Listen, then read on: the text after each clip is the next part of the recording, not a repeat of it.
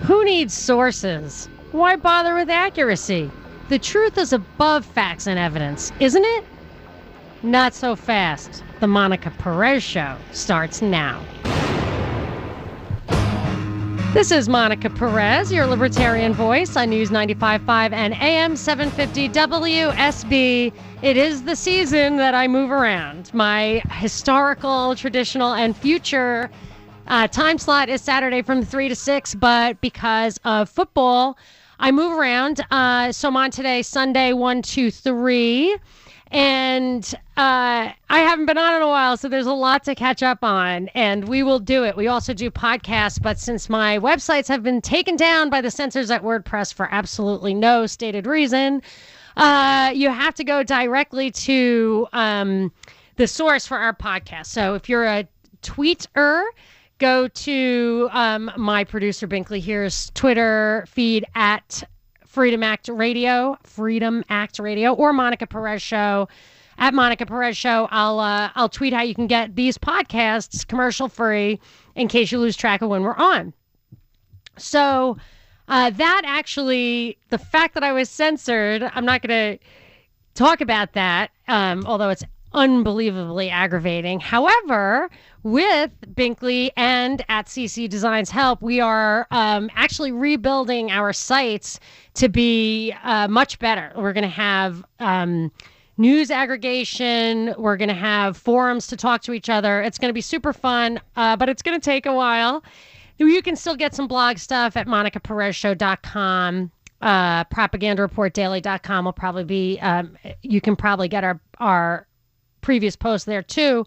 But here's how this is like the flip side of another meme that I've been noticing, or theme, or movement, or psyop, or whatever you want to call it, and that's this.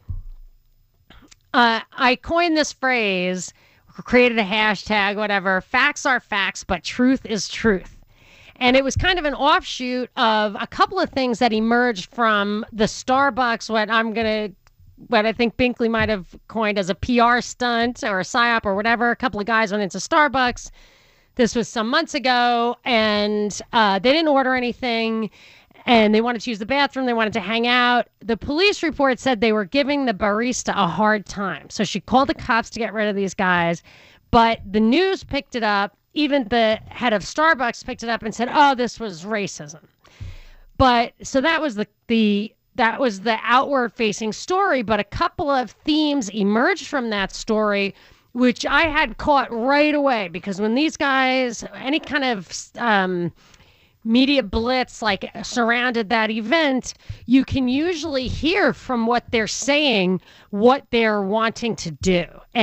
And two of the things that came out of that, one of the complainants was, or the guy who got thrown out of the store, said, rules are rules, but right is right. So I get that. Sometimes rules fail.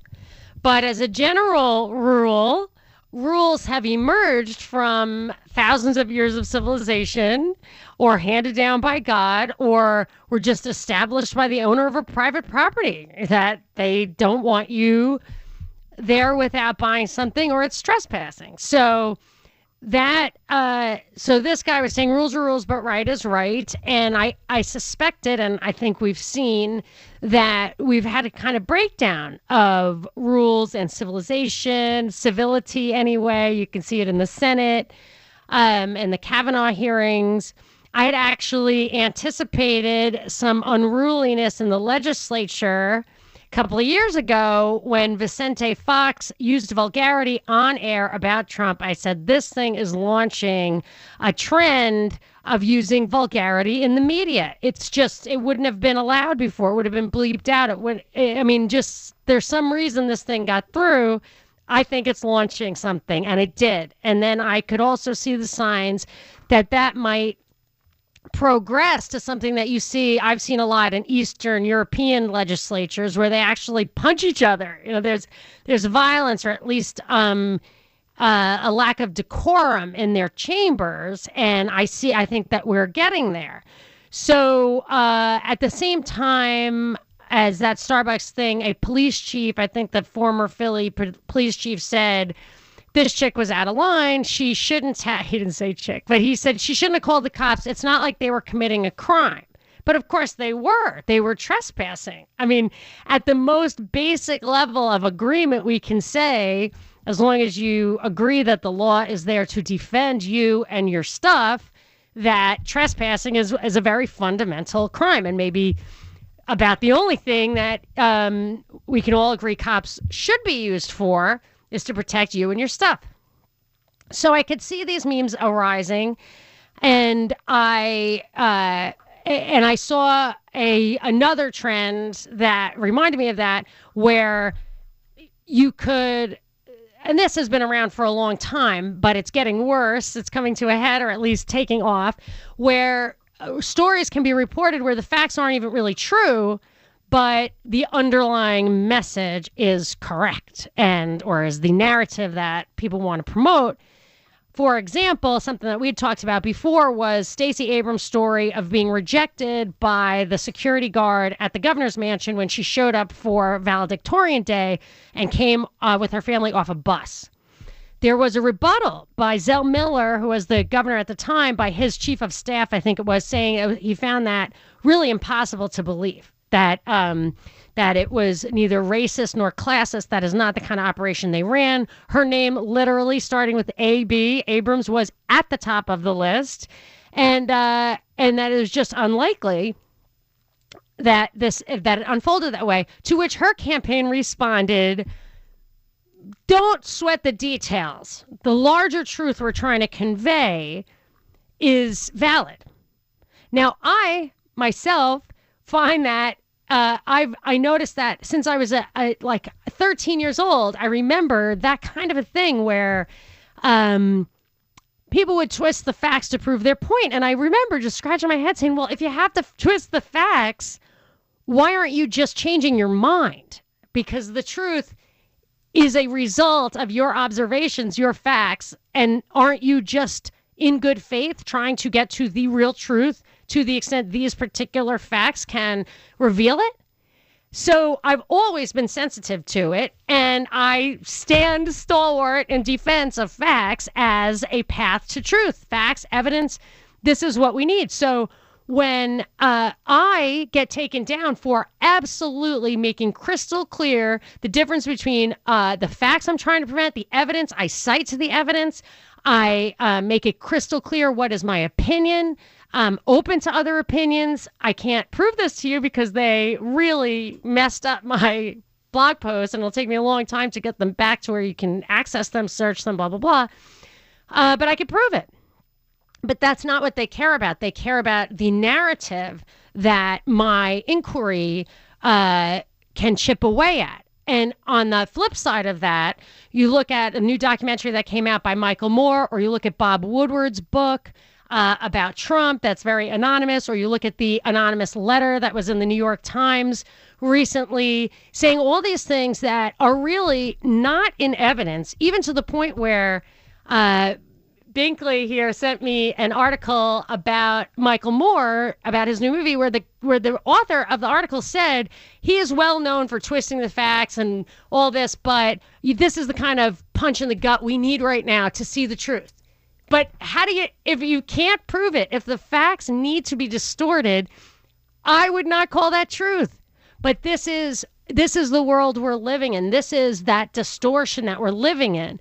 And I would take it one step further and say when the news, the media, the propagandists distort reality, you depend on information. You're constantly trying to gather information, induction, maybe it's called, induce the information, and then deduce how you should live or what to expect, what policies might make sense, or what principles hold true.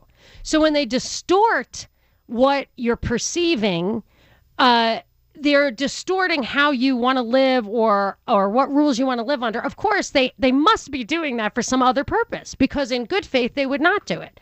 It would lead them to wrong conclusions. But I don't think they're getting to wrong conclusions. I think they're serving their purposes. Now, that's when I guess I took like a slight dive down there into a deeper philosophy. So that's when I want to put on the brakes. We can spend the rest of this time unfolding, unpacking those ideas. I want to say hi to Binkley. Hey, Binkley, how you doing? I'm great. How are you? Great, thank you. So, did Florence just cripple you? Yeah, it slapped me in the knee. You sent me some stuff. Oh my gosh, that Weather Channel thing. I think it went viral by now, where the guy is standing there just battling the winds. He can barely stand up. Bracing himself. The brave soldier against the hurricane. And like some dudes in shorts are walking behind him looking at him like, what is this guy doing? These guys are clowns that are going down there and sensationalizing the weather. See, but that's an example of, well, we were doing that. I mean, I bet you could find someone defend it by saying, we were just trying to scare people because they need to take care of themselves. Yeah. But you're scaring them. You're going out of your way to scare them. If you can't actually scare them with the truth, what are you after? Bigger FEMA? More? Well, they're just trying to figure out a way to say that this is another example of why Trump is racist. Every story they do somehow comes around back to that for 24/7. That is true. I did notice a couple of examples of that. Well, that Anoa Changa, whatever her name is, who wrote about how free speech is racist. Free speech is generally racist, and we need to curate speech to eradicate that. But anyway, I don't want to always bring race into everything. I want to go with, actually, that is part of always trying to distort the facts to serve your agenda. It's a very important part of it, actually. I'm happy to take calls. We've got lots of stuff. I know you have some clips, Michael Moore stuff oh my gosh, there's one clip that you sent me about Michael Moore. Talk about distorting the facts to promote a misperception for some underlying agenda. Yikes. Let's do that at the bottom of the hour. Meanwhile, I'll take calls, tweets. 1-800-WSB-TALK. You can tweet at me at Monica Perez Show. Monica Perez. Yeah, well, that's just like your opinion, man. On News 95.5 and AM 750, WSB.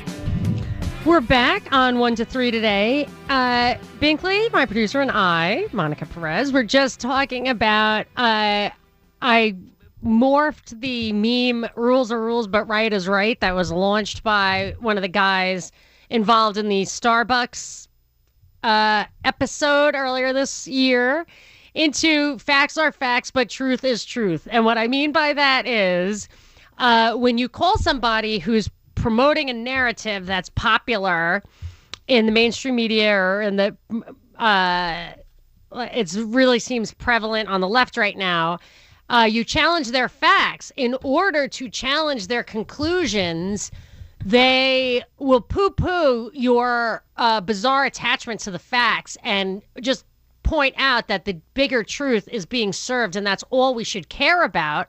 I really saw that all over the place recently. Of course, this is like side by side. You can literally find the articles on the same page that will say whatever Trump says. They will say that, Trump said without evidence, blah, blah, blah. So they'll actually take exactly what they're doing and give it a pass and hold Trump to those standards. But the worst example this week, well, actually, that New York Times letter was a recent letter to the op-ed where they write this whole apology in the beginning. We don't normally have anonymous things, but this is too important. So you expect this like Blockbuster with names and dates. And it is just a rehash of mainstream media memes that I happen to know several of them were actually untrue. So, half of it was actual propaganda that you can only get from the front page of the mainstream media, and this is his inside scoop. It's not. It's laughable. And anyway, the Bob Woodward book. I hope we have time to get into the Bob Woodward thing. But Binkley's little pet peeve this week was Michael Moore's documentary, and I think you have a review there that pretty much distills what I'm trying to say. Can you? Yeah, do it every review about this movie is like Michael Moore's a liar, but man, we love this movie. This one here. So what's this? But you have an actual passage from one of those. Let's hear it. Who's it from? It's from Slate.com. Slate. And it says, you may not approve of Michael Moore's methods, but he gets the job done. Michael Moore's movies are full of exaggerations and half-truths, slippery logic, and jury-rigged timelines. But there are moments when half-truth feels like a generous helping, and Moore's overarching points hit home with such force that sweating the details would be like picking fleas off of a charging grizzly. We're in such a moment right now, and Moore knows it. I'm unbelievable, isn't it? Oh, but let's hear it in action. The clip you sent me of him, I mean, I'm hesitant to play it because it's like downright offensive, but it's not vulgar, so we'll go for it right after the break. This is Monica Perez. Monica Perez. I love your show. You give so much tremendous information. On News 95.5 and AM 750, WSB. I am your libertarian voice on WSB. Usually Saturdays 3 to 6. Football season, I move around. So probably the best way to keep track of when we're on is to follow me on Twitter at Monica Perez Show. Or you can follow my trusty producer, Binkley. He's at Freedom Act Radio. I want to... Actually, we have this Michael Moore clip to play, but I just got a call. I want to take real quick. It's a little off topic, but I just got to take this call. Speaking of Twitter, Mateo, can you hear me? I need a little help. Rachel, my thing isn't clicking. Oh, sorry. Never mind. Okay. I know Mateo is a tweep of mine, and he follows me on Twitter. And last night was... the big fight, Triple G versus Canelo. Mateo, are you on? Yeah, I'm here, Monica. How you doing? Hey, so you know, if you're listening to the show, and I know you do, we are talking about reality, facts are facts, but truth is truth, and how things are distorted by media, academics, and politics to get an end that they want. Well, sports does that too. As we saw with the first, we're talking about the Gennady Golovkin versus Canelo Alvarez fight. There was one not quite a year ago, and I was at that fight. It was very clear that Triple G had won, yet they called it a tie. It was ridiculous. And then the commentator acted like it was totally fair. The HBO commentator, who I used to like, Max Kellerman, but now he's like, oh, people are just crazy. It was totally no way. Triple G won that fight. It was enough to make us think that, a lot of us think that boxing is where it ever was, just totally fixed, whatever. Last night, though, I have to say, regardless of the outcome, it was the most engaging fight I've ever seen. And I remember watching Muhammad Ali when I was a kid, and I met Muhammad Ali, and I still sat there last night at the edge of my seat. What'd you think of the fight? It was a great fight. Like I said, I had it for Triple G just a little bit, but I could totally see an outcome like a draw. But I just thought the commentary, I totally agree with everything you said. It just did a real disservice to the fight. Seemed the narrative from the beginning was Canelo pushing forward and getting his revenge on Triple G, and they just totally ignored that he absolutely faded late, and he was out on his feet, I think the 10th round, and it's just really similar to the way you're talking about today about the narrative being crafted and, you know, a spin and half-truths being used to shape someone's opinion. Yeah, and Canelo, if people don't follow the fight, Golovkin's from Kazakhstan. Canelo is from Mexico. He's very good looking, especially for a fighter. I don't know how he kept that nose intact. He's got cinnamon hair, which is why they call him Canelo, and he's young. and the I think like maybe the deals are up or pending or coming up on HBO. It just smacked of dishonesty, and from the beginning people were pulling for Canelo, but it was actually like a moment where when I was at the original fight a year ago, people who think that I'm always seeing conspiracies everywhere were just like, wow, you're right. You know, it was like the eye-opener for a lot of people. For me, it was the Boston Marathon he was bombing. Booed in the first fight. Say it again, Mateo? At the end. Oh, at the end of the first fight, he was getting booed by the crowd, which was, you know, pretty much in his favor. And I was there when they called that it was a tie instead of a clear win by Triple G. and this was Mexican Independence Day, and it was full of Mexicans, not people from Kazakhstan, because it was in Vegas. People were booing. It was embarrassing. So, yeah, so last night it was good, but I definitely thought Canelo wouldn't have made it another round without hitting the canvas again, but whatever. So, tell me something else, Mateo. We got to get us back on track. Well, I'll tell you how. This is how. Do you see this trend? Because we do communicate on Twitter, not just about boxing. That we just figured out. We both like that. That how far do you trust the mainstream media to give you facts, Fox or CNN, left or right? On actually both sides, I take everything with a grain of salt. You really have to wade through, like you said, to find the facts. It's just littered with like a lot of half truths and really like opinion in there. It's just terrible having to sift through a lot of it, and that's why I really appreciate what you and Binkley do so much. And like I said, I always research things for myself, and I don't take anyone's word. Go find things out and do your own research. But it's kind of a nightmare trying to sift through all these mainstream media opinions. And coming from a Mexican family and being Mexican myself, it's so laughable the way, the narrative on Trump is, who I'm not a big fan of, by the way, but, that he's, white supremacist, racist, Nazi, when, a lot of my Mexican family are big Trump supporters. But to be fair, they're just kind of like, they're going to support whoever the Republican candidate is. But I just wanted to say that. Yeah, thank you very much. Thank you so much for calling, Mateo.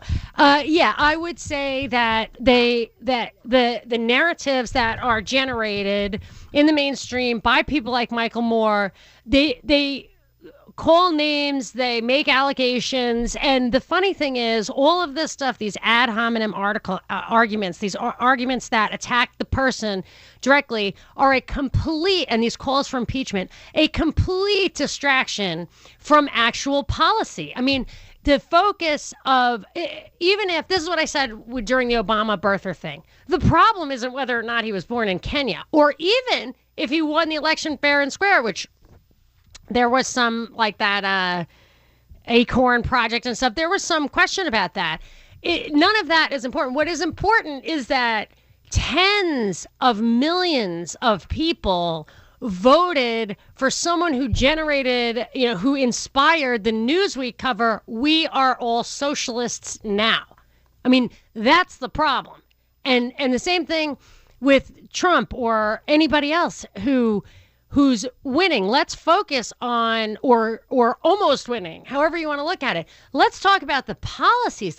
You can spend 4 years, and it looks like we're going to, attacking this guy personally, looking back on Russian collusion or whatever. Let's talk about the policies, because I'm not defending a $1.3 trillion budget. And his immigration thing is a scam too, in my opinion, in that he doesn't talk about less immigration. He talks about different immigration. So he's saying he wants higher skilled immigration. I think that bears some scrutiny. We should be talking about that. Actually talk about the immigration policy and not make it always emotional. Here is an example of an ad hominem attack using facts, the most tenuous connection to a fact or two, to spin a totally untrue tale.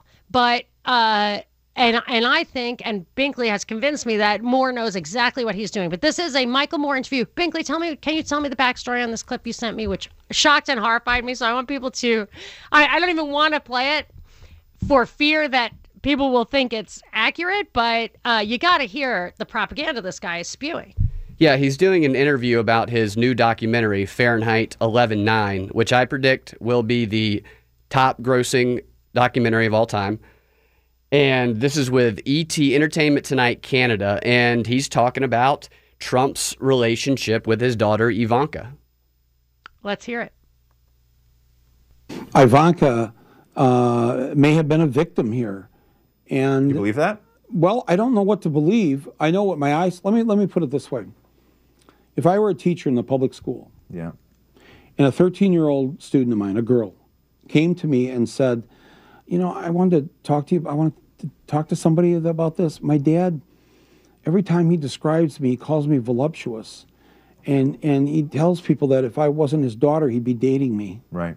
And when somebody asked him, what's the thing you have most in common with Ivanka? And he said, sex.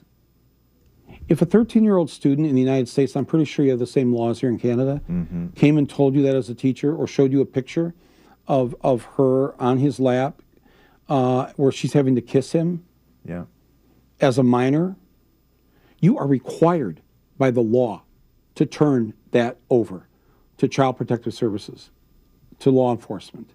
If you as a teacher don't do that, you can be arrested. Right. Well, that's how strict we've made the laws to protect our children.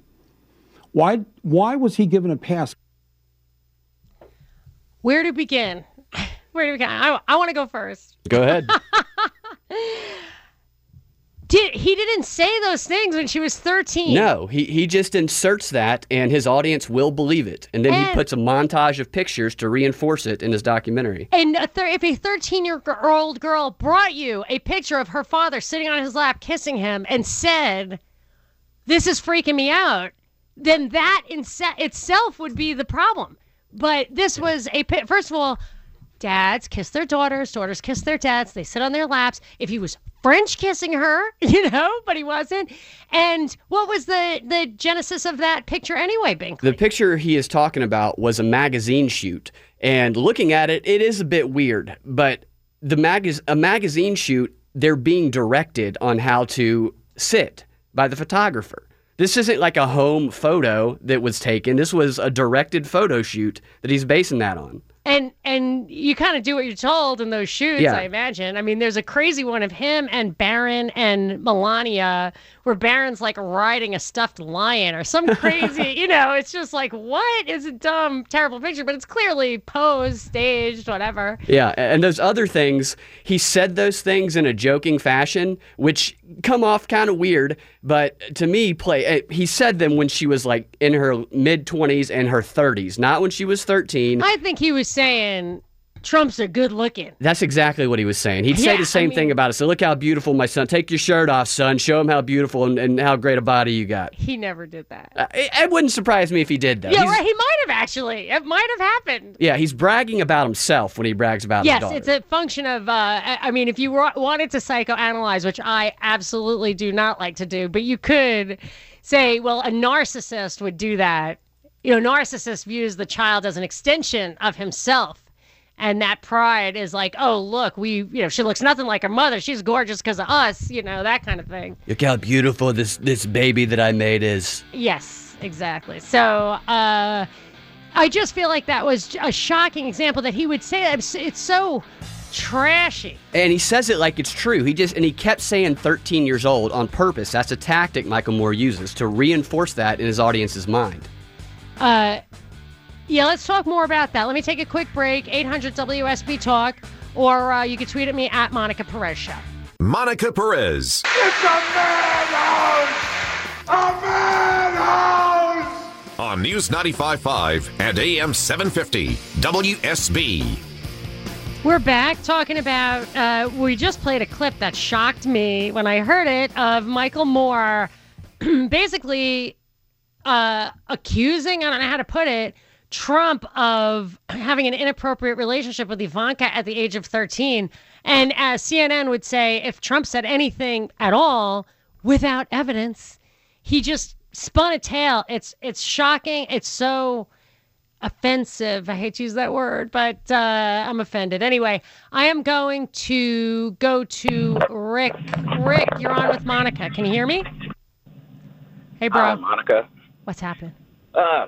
Yeah, well, going along with this whole, pushing a narrative that you've been talking about, I don't know if you've noticed, but it's almost like the Democrats are trying to turn, maybe not trying to turn, but they're borderline terrorists as it's going right now, if you think and look about it. I mean, if you don't believe with their way of doing things or the way if you don't fit their narrative, then they want to attack you, running out of I understand where you're coming from. That's very interesting because I started the year saying I thought the theme would be you're a Democrat or you're evil. And then as the year has progressed, I've heard them. We have a clip. Binkley, can we play clip 3 real quick? Can you get that up in a minute? Yeah. Okay, so this is I think a stepping stone to what you're talking about, Rick. This is Anoa Changa, who's an Atlanta-based activist, and Egberto Willies, who is a national kind of liberal activist. Go.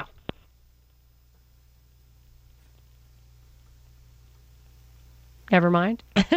Clip 3. Oh, sorry. Here we go.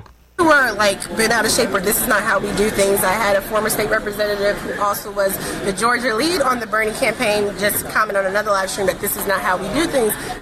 This is not how we do things. We also don't, position people. No, go ahead. If I may add, This is not the way things are done if they're done right. In other words, if people have no other avenue, this is what occurs. See, that shocks me because, or whatever, I see something in that. And you start, I see this Eastern Europeanization of the legislature, that they're losing their civility.